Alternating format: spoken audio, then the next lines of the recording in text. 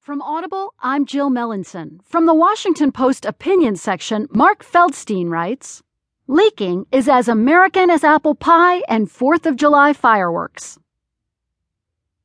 This week, when confronted with media revelations about his staff's contacts with the Russian government, President Trump blamed the messenger.